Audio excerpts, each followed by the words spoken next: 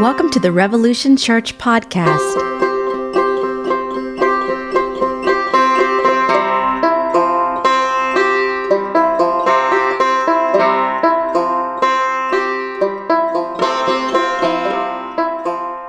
Good morning, everyone. Welcome to another week of Revolution Minneapolis. We got a packed house here today. I want to shout out to my friend Scotty, who's here all the way from. His arms are tired because he flew in from Switzerland. I'm just kidding. I had to say that joke. No, actually, they were in Louisiana for about a week before this, week and a half. And now he came in on Friday. I'm not going to lie, I was like a kid in a candy shop when I picked him up at the airport on Friday. And I'll have to put Scotty on the spot, and he did an audible, oh, when he saw me at the airport. So it was cute. We were like little long-lost friends that saw each other. What was this, the first time we've seen each other face-to-face since 2016? Like June or July of 16? Yeah, it's like 5 years.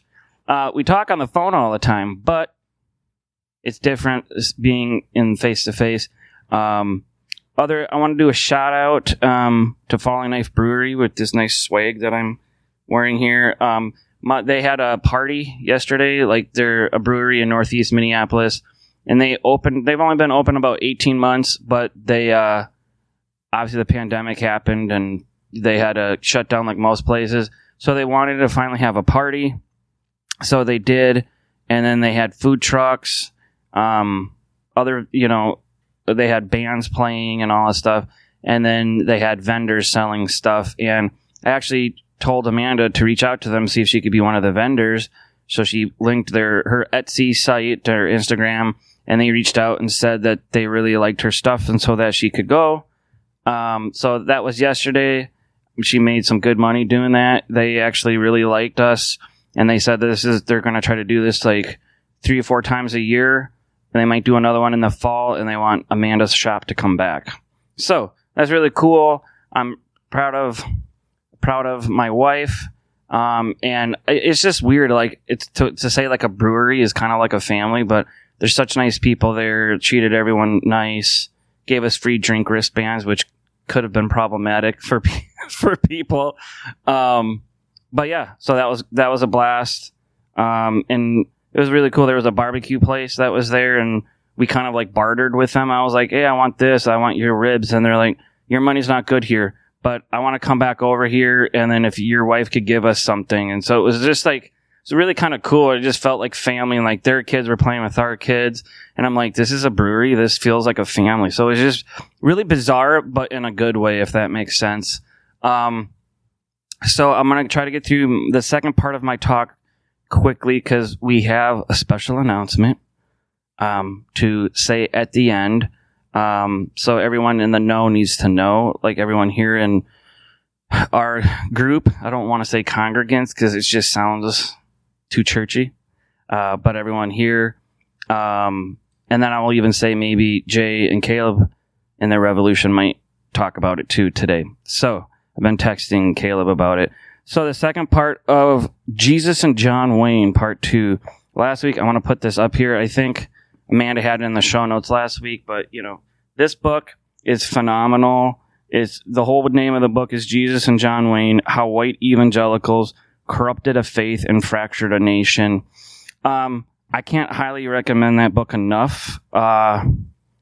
It doesn't go fully in why people voted for Trump, but it's kind of more of like a dissection of the rise of evangelicalism in America.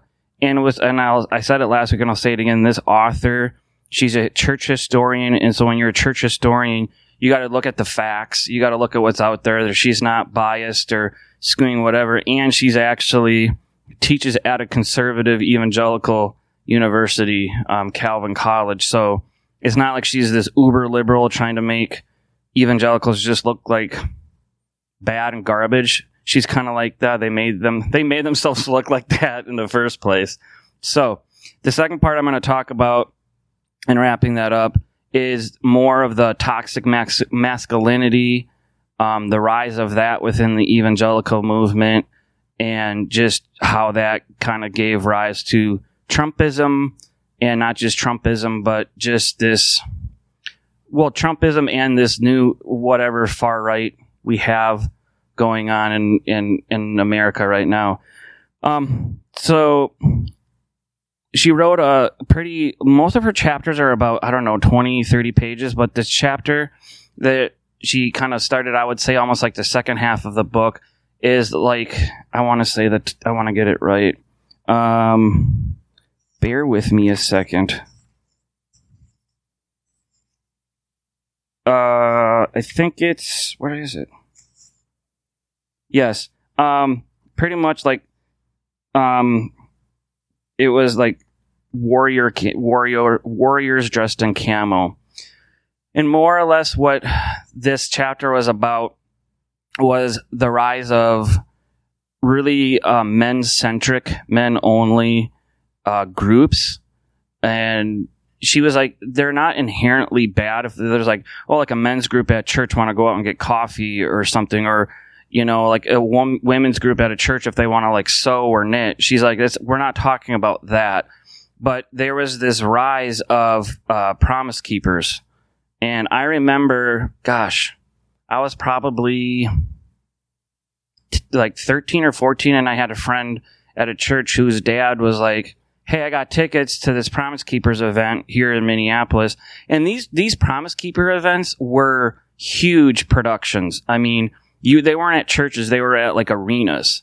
So the one that I went to, the Promise Keepers, was down at the Metrodome when the Metrodome was there. And I kid you not, everyone, it was weird to see like 60,000 men crammed into, and like young boys crammed into an arena that you watch football or baseball being played in. And I don't remember everything, really a lot that was said, but when I was reading this book, I would remember like my brain went back to that part of that Promise Keepers, and I was like, little did I know at the time that it was very cultish.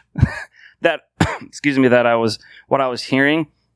But some of the things that I remember hearing was just how men need to take back the church. Men need to put their wives in the so-called gender, places. Like, I need to go out as a man and provide for my family financially. I need to go work. I need to do this, and that women need to go back to kind of like, I don't know, like the Leave It to Beaver kind of mentality and world of the women stay at home, the women cook, clean, do all these things.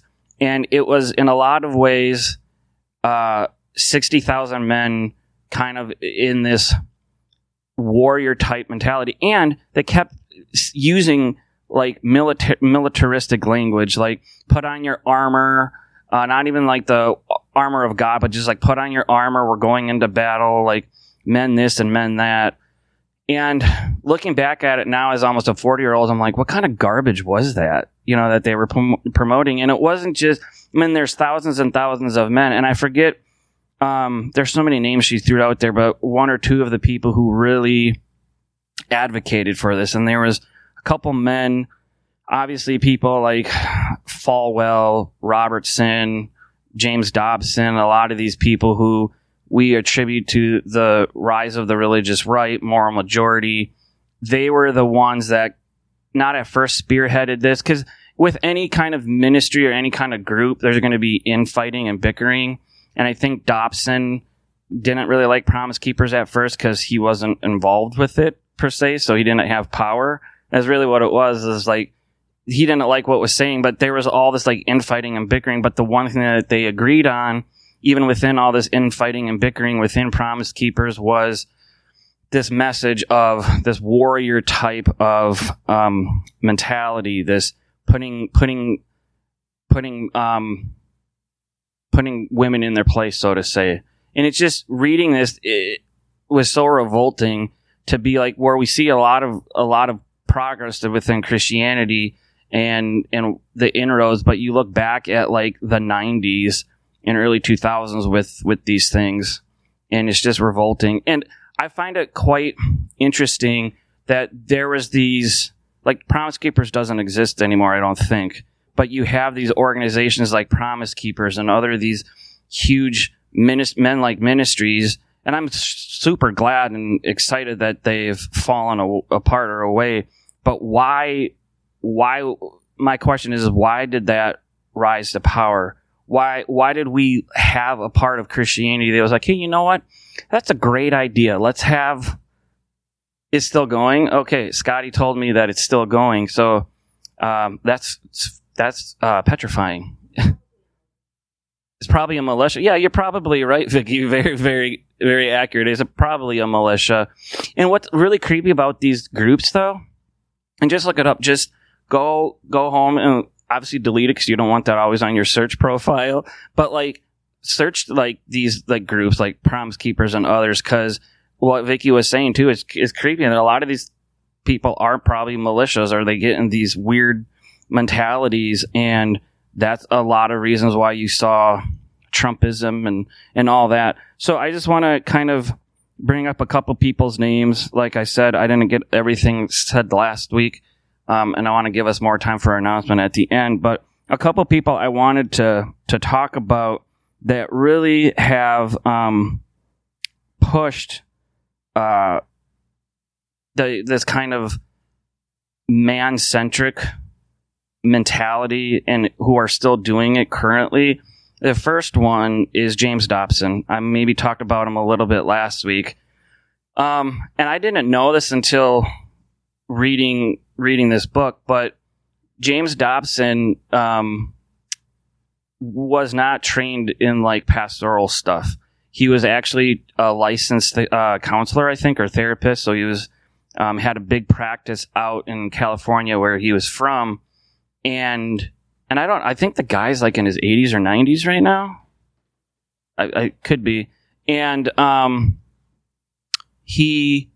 think he saw like in the 70s and 80s, I think he saw a lot of what he would consider men losing their grip in ministry, men losing their grip in church life, church society. And what I said last week is a lot of this purity culture, a lot of this rise, and because evangelical Christianity in America, I can't speak for outside of America, but American evangelicalism, in my opinion, is a relatively new thing compared to like the Catholic Church, compared to, even a lot of like Methodist traditions and stuff. Like, yes, there's been Baptist church for a long time, but I think this kind of like amalgamation of all these churches are under this evangelical, non-denominational Pentecostal Baptist. Most people would call them evangelical. And why I think a lot of people like being called evangelicals, like their church, is because more evangelicals are more, they don't deal as much in social justice issues. They don't deal a lot in, I would say, social justice work or outreach. They might do, their outreach is more of like, we got to get people into the kingdom. It's more witnessing and trying to convert people, where mainline denominations are mostly like, hey, we need to help the orphan, the widow, the poor. They say it. They don't always go out and do it, but at least they're making this kind of known that they want to do this. Well, anyway, Dobson, in the 60s and 70s, he saw what he calls the breakdown of the American family, the rise of divorce, the rise of queer people, I would say, like the LGBTQ community. He would say in others, like the feminizations of men. So men being more flamboyant, men not having these gender roles. And so him, and among other people, took this kind of like line in the sand, and no one asked them to do this. No one was holding up signs like, hey, change something in the faith, change something within Christianity. And so he did it himself, and he wrote a number of books. He wrote, I forget, it says it in here, but a very damning book about purity culture, like for purity culture, but I'm meaning damning of, it's like, if you had sex before you were married, you're terrible. And it was always women were the brunt of it. Like, women have to be chaste, and men should be too. And they were trying to use these clobber passages of like Proverbs. What is it? Proverbs 31, what a biblical woman is, and all this stuff. like a virtuous woman. So they were using all this like garbage, in my opinion, clobber passages in scripture, because there clobber passages for so many things. And I forget, but I think it was after, he started as a radio host too afterwards. And his radio program went from like, I think like a number of thousands of listeners to like millions in a course of like 3 years. She says in the book, it went from like 10,000 listeners just in like his vicinity to like worldwide being broadcast to millions and millions of people. And so when you have that broadcast and men listening to it and even women, you could see how he started gaining power really, really, really quick.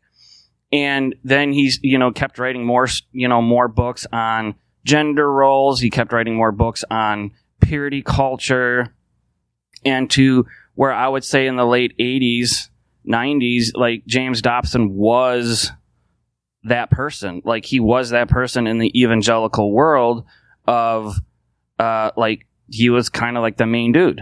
And he actually has the campus still focus on the family. He started to focus on the family, and their headquarters are still out there in Colorado Springs, I think it is.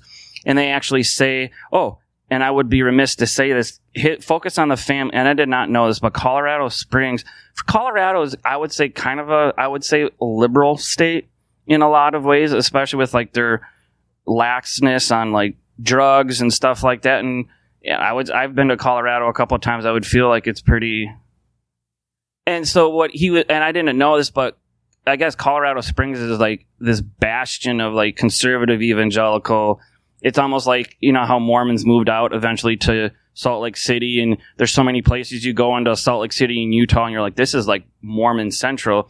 And it's a lot like that when you go to Colorado Springs, is like, that's where the head of like the National Evangelical Association is, the NEA, which is a consortium of evangelical pastors and men and women kind of saying what they need to do. But what's interesting is the Air Force, the United States Air Force academies out there. So all the men and women who want to go into the Air Force have to go there. And Christian talks about here, the author, about when you go into Colorado Springs, of course, you see the mountains all around you.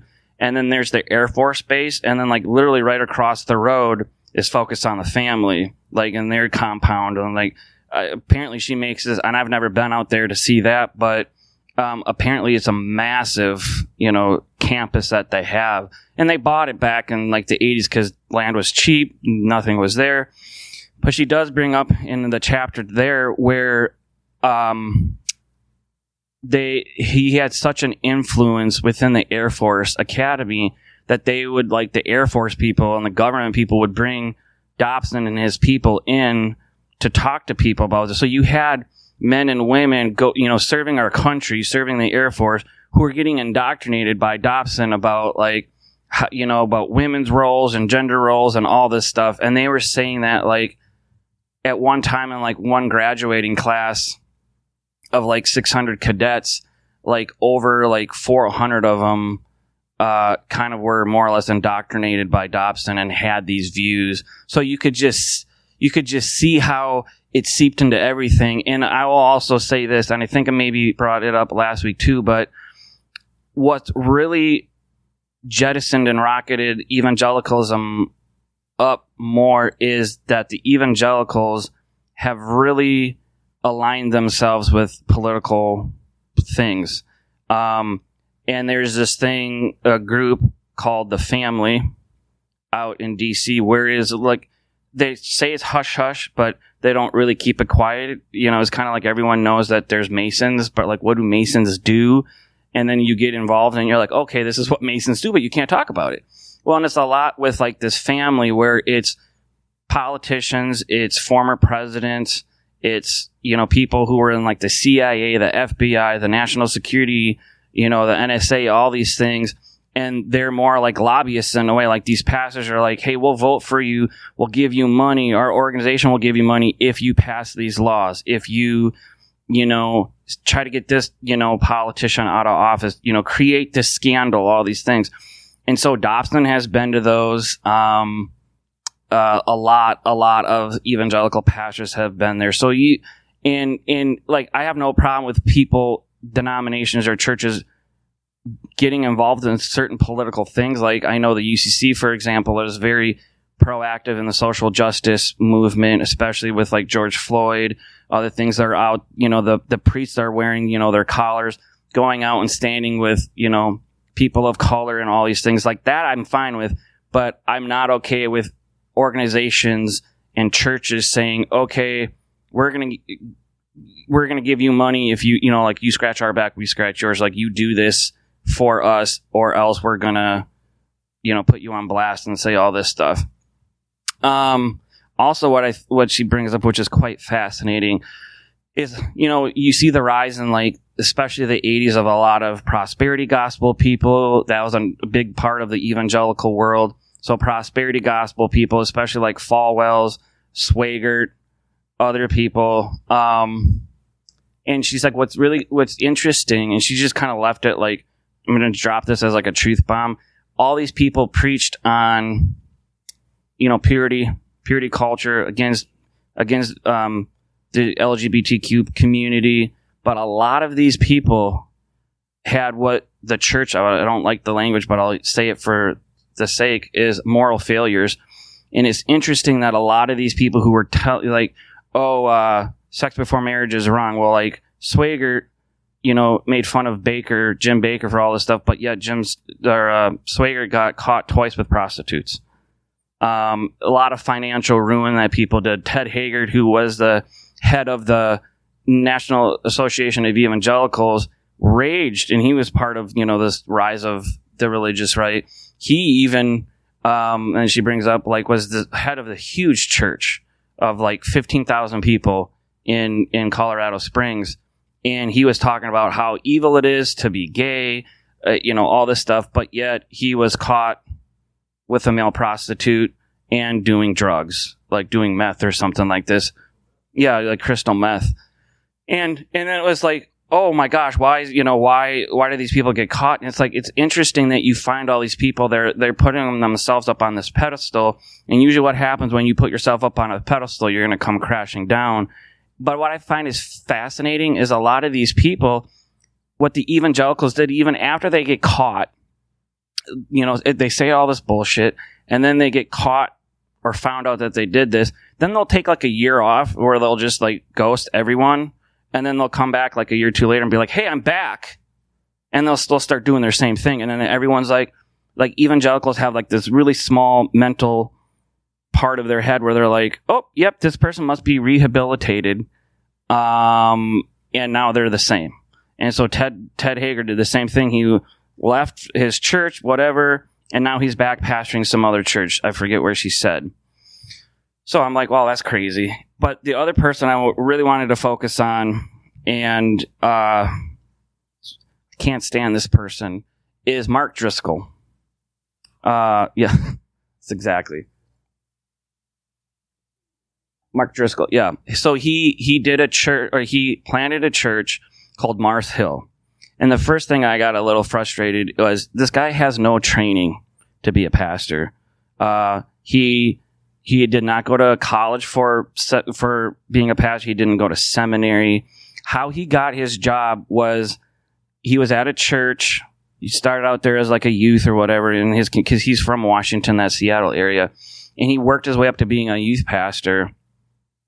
And he wanted, in essence, to start a church. And so this church where he was at, we're like, we'll give you a good substantial amount of money to go plant a church in Seattle. And the thing what's really weird about Mark Driscoll is when you first look back at the founding of Mars Hill and why he wanted to do it, if people remember the emerging church movement, he was a person of force in that. Tony Jones, who's here locally, and Doug Padgett, and Mark Driscoll, they were kind of the three horsemen that were kind of pushing this of church, we need to reimagine church. Church isn't big, church needs to kind of go under that microscope.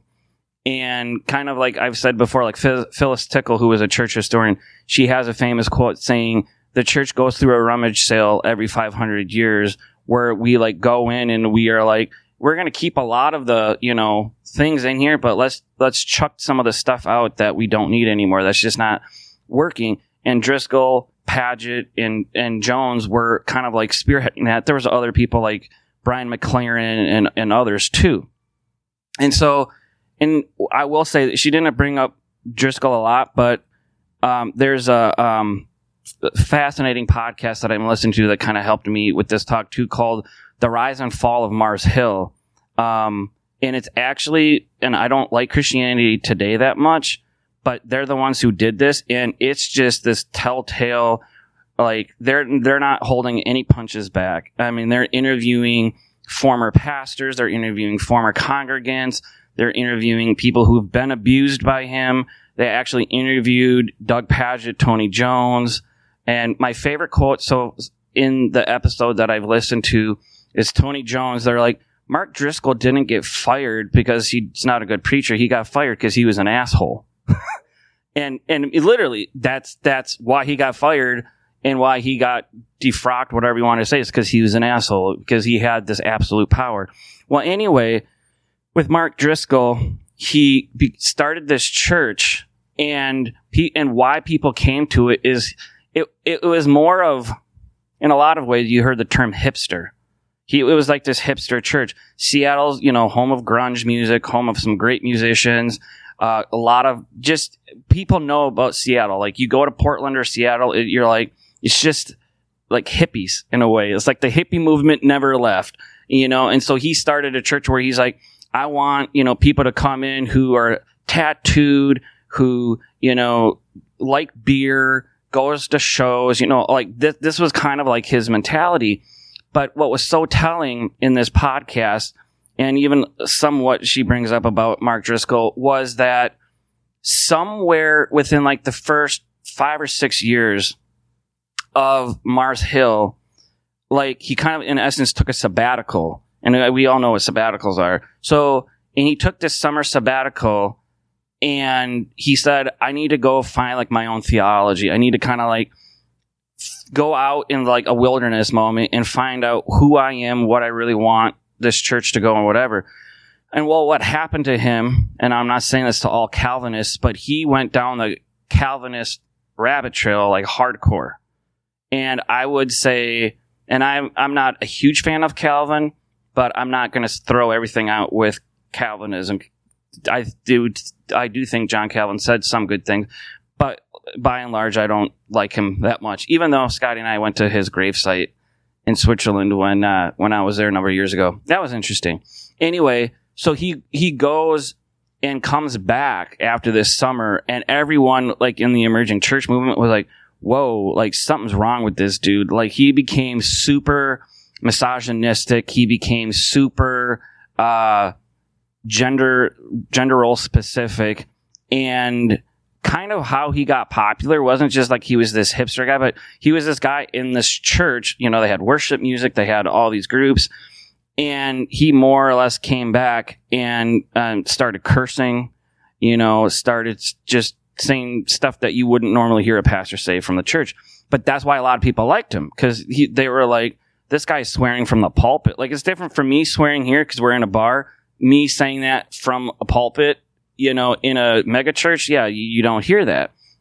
And what I find really fascinating with Driscoll is he started preaching purity culture. He started talking about, they played clips on here, and he said this from the pulpit.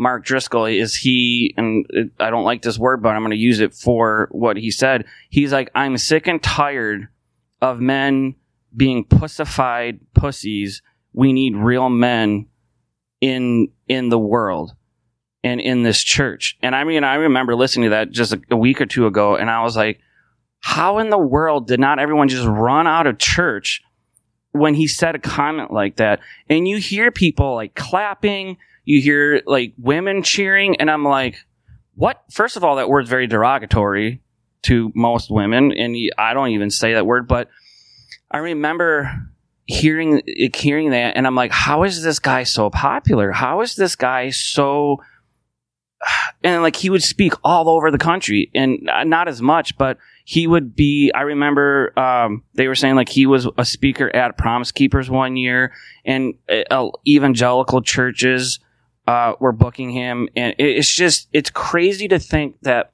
someone like Driscoll had so much power in such a little amount of time. But like we said with a lot of these people that we've seen throughout here, there is this fall that they had. And there's actually this one woman who was interviewed who was on staff at Mars Hill. And there was tons of campuses. Mars Hill in Seattle was like the main mecca. But then it's kind of like a lot of churches, they'll have like satellite campuses all over the cities. But this woman was like his administrative assistant. And she's like, when I first started working for him, he was great. Like, he wouldn't ask me to do crazy stuff, but then would invite my husband and I and my kids over for dinner, would say, how are you doing? Just this great whatever. But after like a couple years, he was power hungry. And it was like, this church is mine, mine, mine, mine, mine.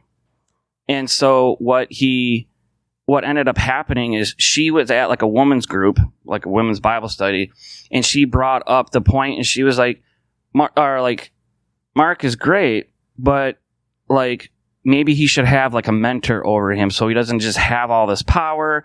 Maybe, I don't care if it's other men, but like he should have some group of people around him to keep him accountable. And she didn't think anything what she said was wrong. She was like, this is what we do in church.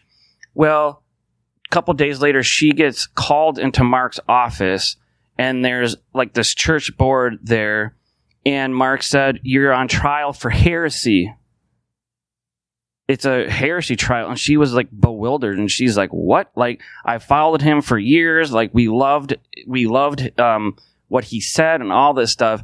And and she was like, why am I on trial for heresy? And heresy is not a word people should throw around at all. Like within the church world, heresy is you're saying stuff that is so blasphemous. You're saying stuff that you're literally excommunicating someone out of in a lot of, not just your church, but in Christianity in a lot of ways. If you're like, you're a heretic, you're literally saying something so blasphemous, so out of the realm of okayness within our faith that we're going to boot you out. Like, all of it. You're blacklisted. And so she literally gets kicked out. And all she said was he needed to have a mentor over him. And so she was one of many people who ended up leaving the church. And kind of what Tony Jones is like, the reason he had his failure was because of he was an asshole. He was power hungry. But what I find interesting, what she brings up in this book, is a lot of most of the men who helped evangelicalism get to the point of where it's at are all men and women who refuse to play nice with others, refuse to work well with each other, who have one thing in mind is to, in a way, have their view of Christianity, their view of evangelical Christianity take over the whole world. It's this, and let's be honest too, it's white supremacy, because probably 90% of evangelicalism is white people, and I know there's tons of churches, Black Baptist churches that I would not put into that. But there are a lot of people of color, like Hmong, like there's the Hmong Alliance, like, which is a more conservative evangelical denomination, and they're huge. They're very, evangelically minded, and a lot of Hmong and Asians are a part of evangelical Christianity, because that makes sense to like how they're culturally, back from where they're from. Anyway, so you just see these men and women who are all the way since the 70s, 80s, and 90s who are still in power. And she gives the one negative, just personally for me reading this book, and I don't want to give it all away, is she was like, I thought she was going to kind of do more of a blistering kind of critique on Trump, and she didn't, but she was like, everything that I've literally said in these first portions of this book is to show you why Trump got elected. And why she wrote the book, like she talks about in the introduction, is like students in her class were like, Professor, why did Trump get elected? Why did Trump get elected? Why are we in this world where Trump got to be from who he is as a person to the president of the free world?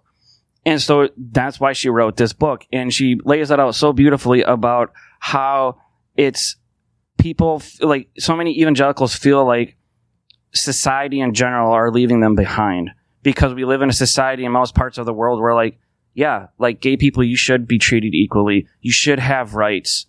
People of color, you should be treated as a whole human being. You should have rights. You should have jobs. Like, we're against ageism and sexism, all those things. And, I tell people that I know who are evangelical, I'm like, you guys have lost the war on abortion and you lost the war on gay rights. You just lost.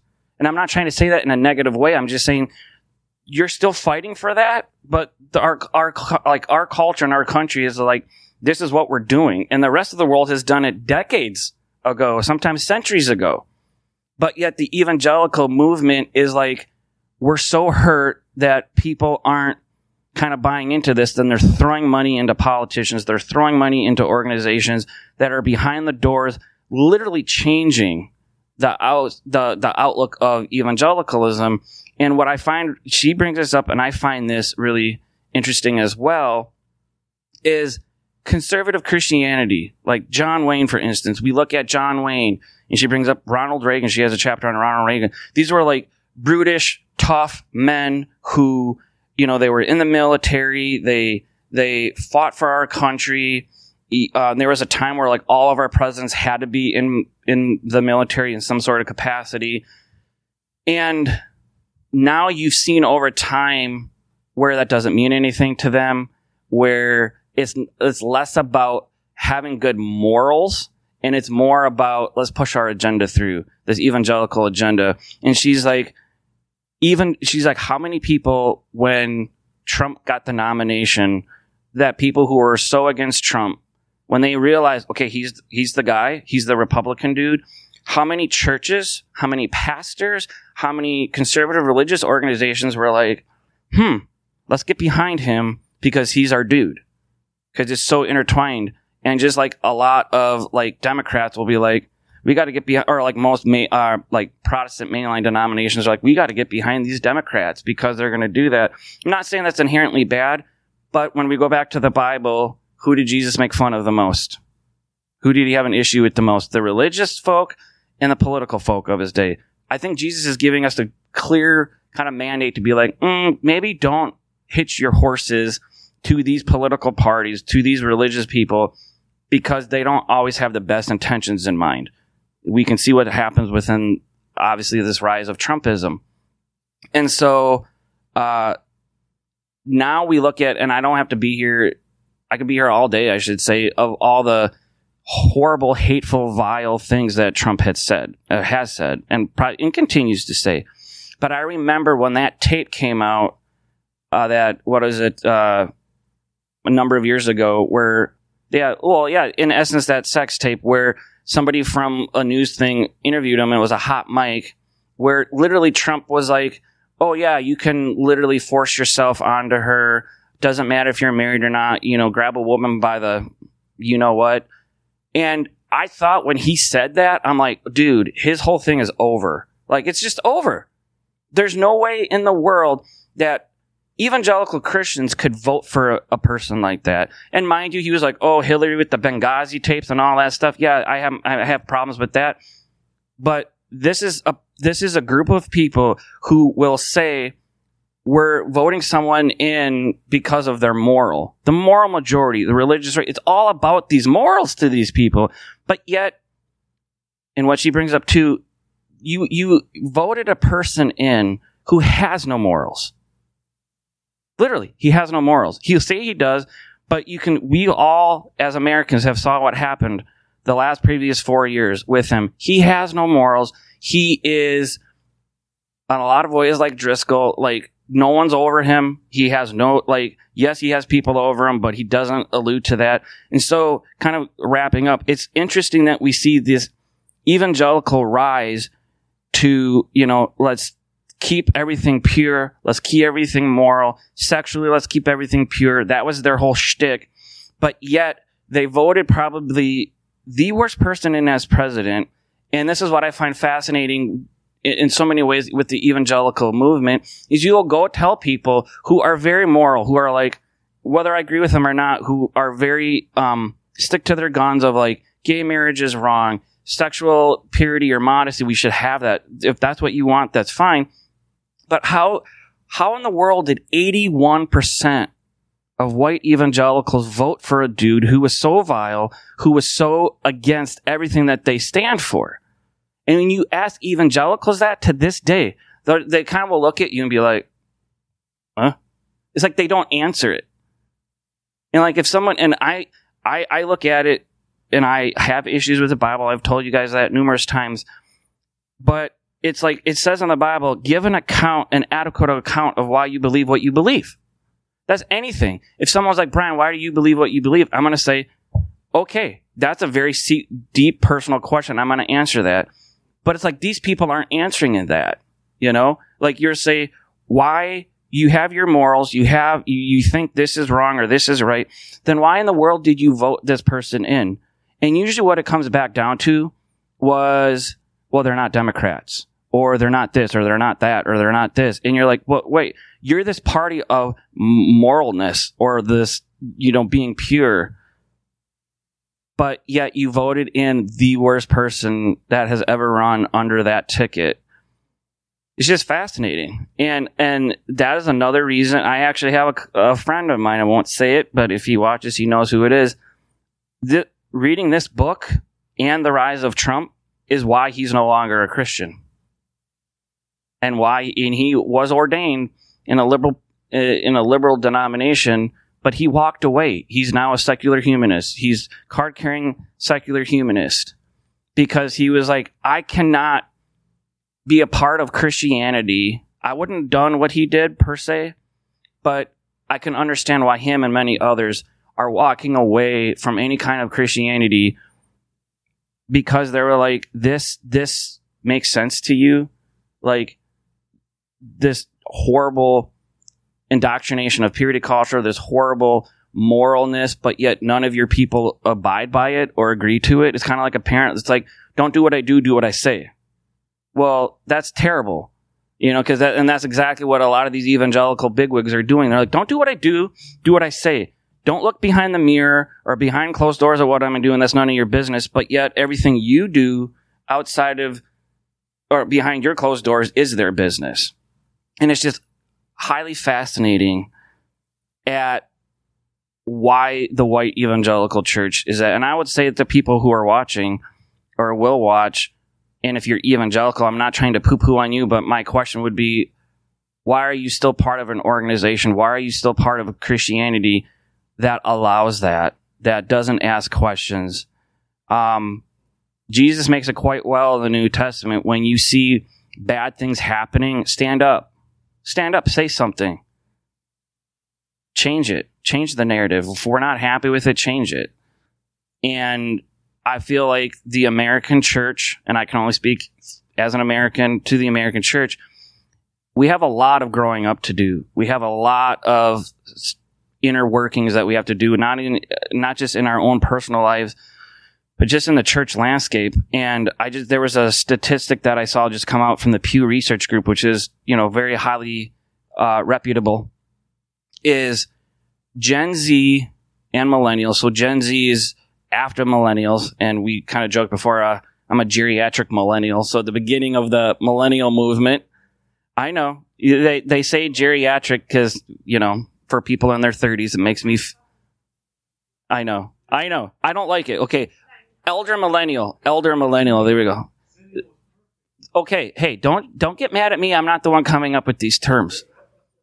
I'm just reporting. But what this statistic showed was, since Trump got into office until now, it's been on a downward decrease, but it's like you see the graph and it just goes woof, just like straight down, of people leaving the evangelical church. But then you see I have so many friends that I went to college and seminary with who are doing church in evangelical churches, and they're like, why aren't people coming back? What? Is it the pandemic? Is it people are scared? It's like, yeah, that could be a lot of it. But a lot of what it is, what people don't realize is people aren't buying what you're selling anymore. And I tell people all the time, the younger generation, these are, I would say, millennials and Gen Zs are like the first two generations in a long time that is calling out the bullshit and are sticking to their guns. They're like, I don't have a problem with Jesus. I have a problem with the church. I have a problem with your leadership. I have a problem with this because this Jesus that I read in the Bible is not the Jesus that you're worshiping right now. It is not the Jesus that you're telling people about. It's this weird politicized, religiousized thing to get it in your perspective. And I would even say that to the liberal churches too. It's hard to just go into a church without some political, political turning point that they want, or you got to vote this way, or we got to do this, we got to do this. And it's not even about let's be better people. Let's love one another. Let's accept everyone. How do we take care of the widow, the orphan, and the poor? This is basic things that I feel like the scripture calls out, especially Jesus calls out in the New Testament. But all the churches are like, we need to align ourselves with these people, or we need to align ourselves with these people. We need to align ourselves with this group. And then it's like, why are we even a part of church? Why are we even a part of this community? And I don't know. I to be brutally honest, I struggle not with this community, but I just struggle when, people are like, hey, I'm going to get up and I'm going to go to church today. And could be a UCC church or Lutheran church. It could be a Pentecostal church. And a part of me is like, in the back of my head is like, why? Why do you want to go there? What are they doing? What are they giving into your life that you don't already know, or that you already don't do yourself? Like, you don't have to be a moral person, or I should say, you don't have to be a Christian to be a moral person. You don't have to be, you can be an atheist and be what, I know so many atheists who are probably way nicer, who are more nicer than Christians. Because they're like, this is all we have. This is the moment we have. And it's highly, highly, highly frustrating. And I'll wrap that up. I know I was kind of all over the board with it, but after reading this book, I just can't with evangelicalism anymore. And the last chapter, it's so funny, it's called Mulligans. And the whole thing in there is like, yeah, you talk to evangelicals now and they're like, yeah, just give us a mulligan. And, like, give us a do-over. And she's kind of saying, you just can't have a do-over. Especially when you put someone like Trump in office. You can't just be like, oops, sorry. And because, let's be honest, a lot of evangelicals, they're still, not all, but a lot of them are like, hey, Trump's still president. He didn't lose in 2020. Well, yes, he did. We've talked about before we were recording QAnon and other things like that, like other groups coming out, people saying how Antifa's so evil. Well, all that Antifa stands for is anti-fascism. Okay? QAnon literally is out there spreading things about how Trump never lost, like all these voting machines are rigged, like dead people voting. We're in a democracy where people vote by casting ballots, whether that's by mail or whether that's going to your local polling place. He lost. And he's still out now. Just this weekend, he had another thing where he was saying like how he didn't lose the election and all this stuff. And I want to say to my white evangelicals, why are you still behind this individual? Why are you still behind a party that is like, give us a mulligan, give us a do-over. However, you don't give that to anyone else. And the rest of the world, maybe Scotty can say this because he lives overseas, but as an American, the rest of the world looks at what Americans do. Hardcore. And a lot of Americans don't realize that. I don't care if you're an American in an urban city, you're a farmer, you're in a small town. People over in other parts of the or other parts of the world will, vehemently look at what we do. And I'm sure a lot of people over there, they're like, wait, what? Like, you guys are supposed to be this really religious, open, free society, and yet you voted Trump in, who said on TV, you can sexually abuse a woman without her consent or anything, and he still voted him in as a president. And then we have another old white guy as a president now, but then all the evangelicals and white people are saying how evil and vile he is for what he does. Anyway, I could be here all day of the back and forth, but I can see how so many people have walked away from the faith because of Trump.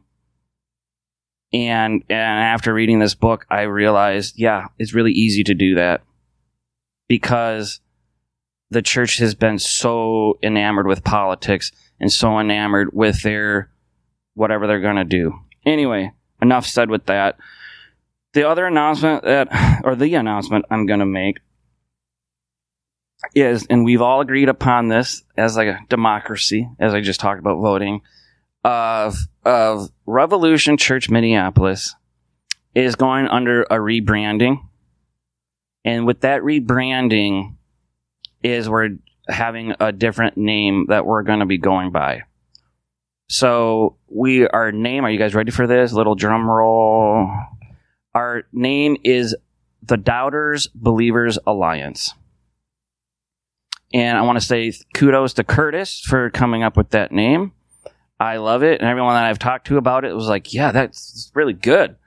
And so I have to give credit where credit is due to Curtis. We've all agreed on it. We all liked it.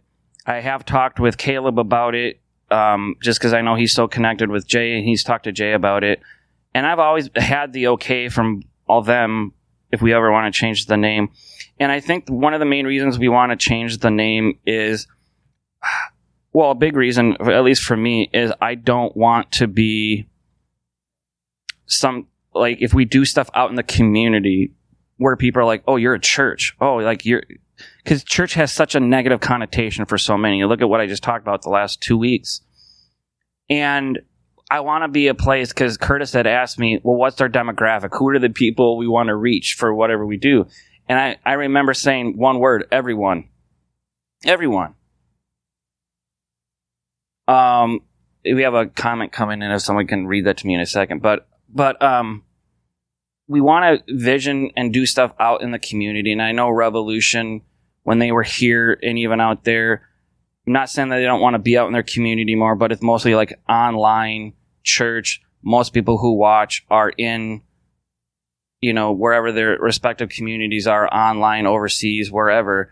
But I feel like a lot of us, what we have said here over the last number of months is we want to be out in our community more. We want to be more civically engaged with the people around us, whether that's going to like Pride, whether that's helping out in soup kitchens, whether that's just like Curtis and I want to bring some bands in here. So we wanted to do this name change, and we felt like if we want this dualism of, because not everyone who comes to Revolution is a Christian, and that's more than okay.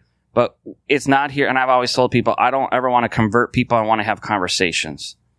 And that's what I'm about. And I think that's what we're about. We want to have good conversations with people. And I've said to people, I more call myself a Christian agnostic, which is another whole thing and I want to be able to come up here and talk to people watching live, or people here who are live in person. And I said, I don't necessarily want to come in and say, okay, today we're going to be reading out of James, blah, blah, blah, blah, blah. I want to be able to come up and be like, hey, you know what? I read a good book on Buddhism. This is what I got out of it. Maybe this can help you. I'm one of those people that I don't think God's truth is just found in the Bible. I think it can be found in a lot of other places. So I think coming up with Doubters Believers is we want kind of our brand name, or our who we are as a community, to say, hey, some of us are doubters. Some of us aren't Christians. Some of us are Christians, but we want to show you, not only can we have community with one another, but we want to have community with you. And we think that that we can live into that. So I'm saying that now. My goal is to, by August 1st, or that first Sunday in August, which I guess that's next week, it's already August, is to just kind of, go online, and all that I have to do is just change the name on Facebook, change the name on Instagram. I'll probably make quick videos just to let people know. And another reason too is, to be honest, I've had a lot of people in the last couple months since I took over. I shouldn't say a lot, but a fair share of people who have commented on our revolution thinking that I was Jay or Caleb, and there's just a lot of confusion. I've had some people kind of come here while I was setting up, and they're like, oh, is this revolution? And I'm like, yeah. They're like, where's Jay? Jay moved like 5 months ago, and then they never come back. And that's fine. I'm not going to tell anybody they have to come here, but it's just, I feel like if we rebrand ourselves and redo all this and kind of put ourselves out there, then people are going to know, like, oh, this used to be a revolution, now it's them, but we're still all the same people. So all that being said, I have one comment that came in from Ray. You wrote, I can't get all of it, but it says, I'm sorry, but I think it's a common misguided thing that the U.S. perspective to think the rest of the world is looking at America. Can anybody see that? The rest? I don't know why I can't. That's just as true. We do watch, but that's just because it's the biggest stage, not because of admiration. Right. No, I agree. The rest of the world doesn't watch us wanting to be like us, and maybe I didn't say that, but the rest of the world does watch us. Yes, Ray, because we're the biggest stage, but maybe not from where you're from, maybe not in parts of Europe or parts of like Asia or parts of South America. I'm not saying people watch us because they want to be like us or have all the same things, but a lot of people watch us because they're like, oh, if something happens in America and it's okay, then it can happen here. Or maybe it will happen. And one thing I will say to Scotty, you were saying with Trumpism, with Trump winning, a lot of parts of the world, especially in Europe where you brought up, you see the rise of the far right movement. Like you saw the far right movement in France, like whatever her name is, Le Pen or whatever. Like she has a far religious right movement.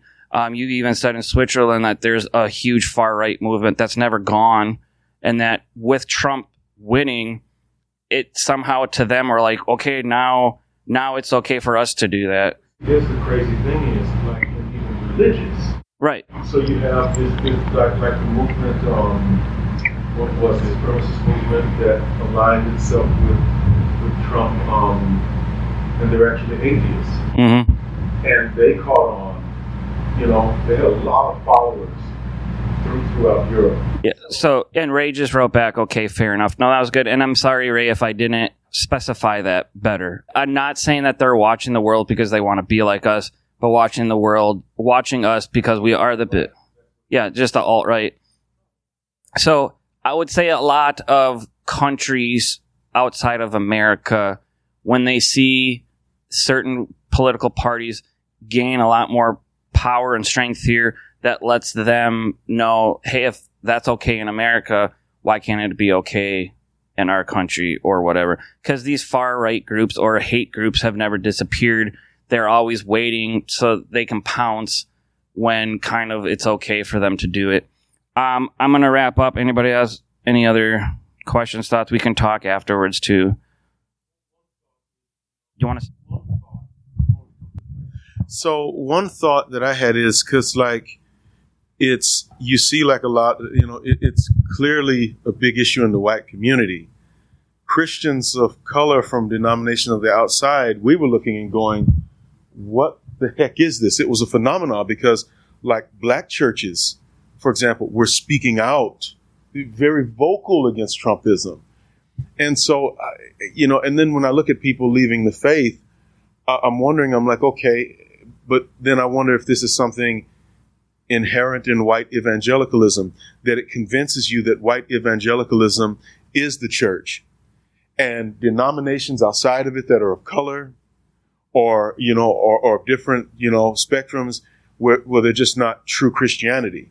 Because I often challenge white evangelicals to leave to say, well, you want justice and all these things, and it's great, but the black church up the street has been preaching that for years. The Asian church up the road is the Hispanic church. You're talking about children at the border. Before it became a cool thing, Hispanic churches were at the border with migrant workers and handing water across. So why don't you go to these communities? And I sometimes think that white evangelicals who leave still have this mind. They still haven't fully escaped it. Because I'm like, and Esau McCulley, who wrote Reading While Black, said this. He was like, okay, so you leave, but why don't you consider the churches of color? Why is it just white evangelical and that's it? So, yeah, it's just a point. I'm going to end it here just so Caleb can parse this together. We can still continue the conversation, but hopefully everyone liked the talk today.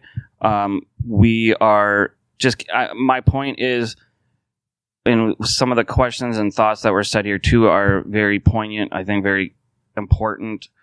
I love this community. I'm just going to say that. I love it with all my heart. But we're also, like I said, we're changing our name. So be on the lookout for that. If you're ever in town, we would love to see you here face to face. And yeah, anything that's changing and when we're out in the community, we'll let everyone know. So till next week. Oh, and next week we're having a special speaker, aka Scotty, is going to be talking. And I thought, how cool would it to be on your resume that you got to preach in a bar in a restaurant? So all that being said, so tune in next week and have a great day, everyone, and be safe. Bye. Bye.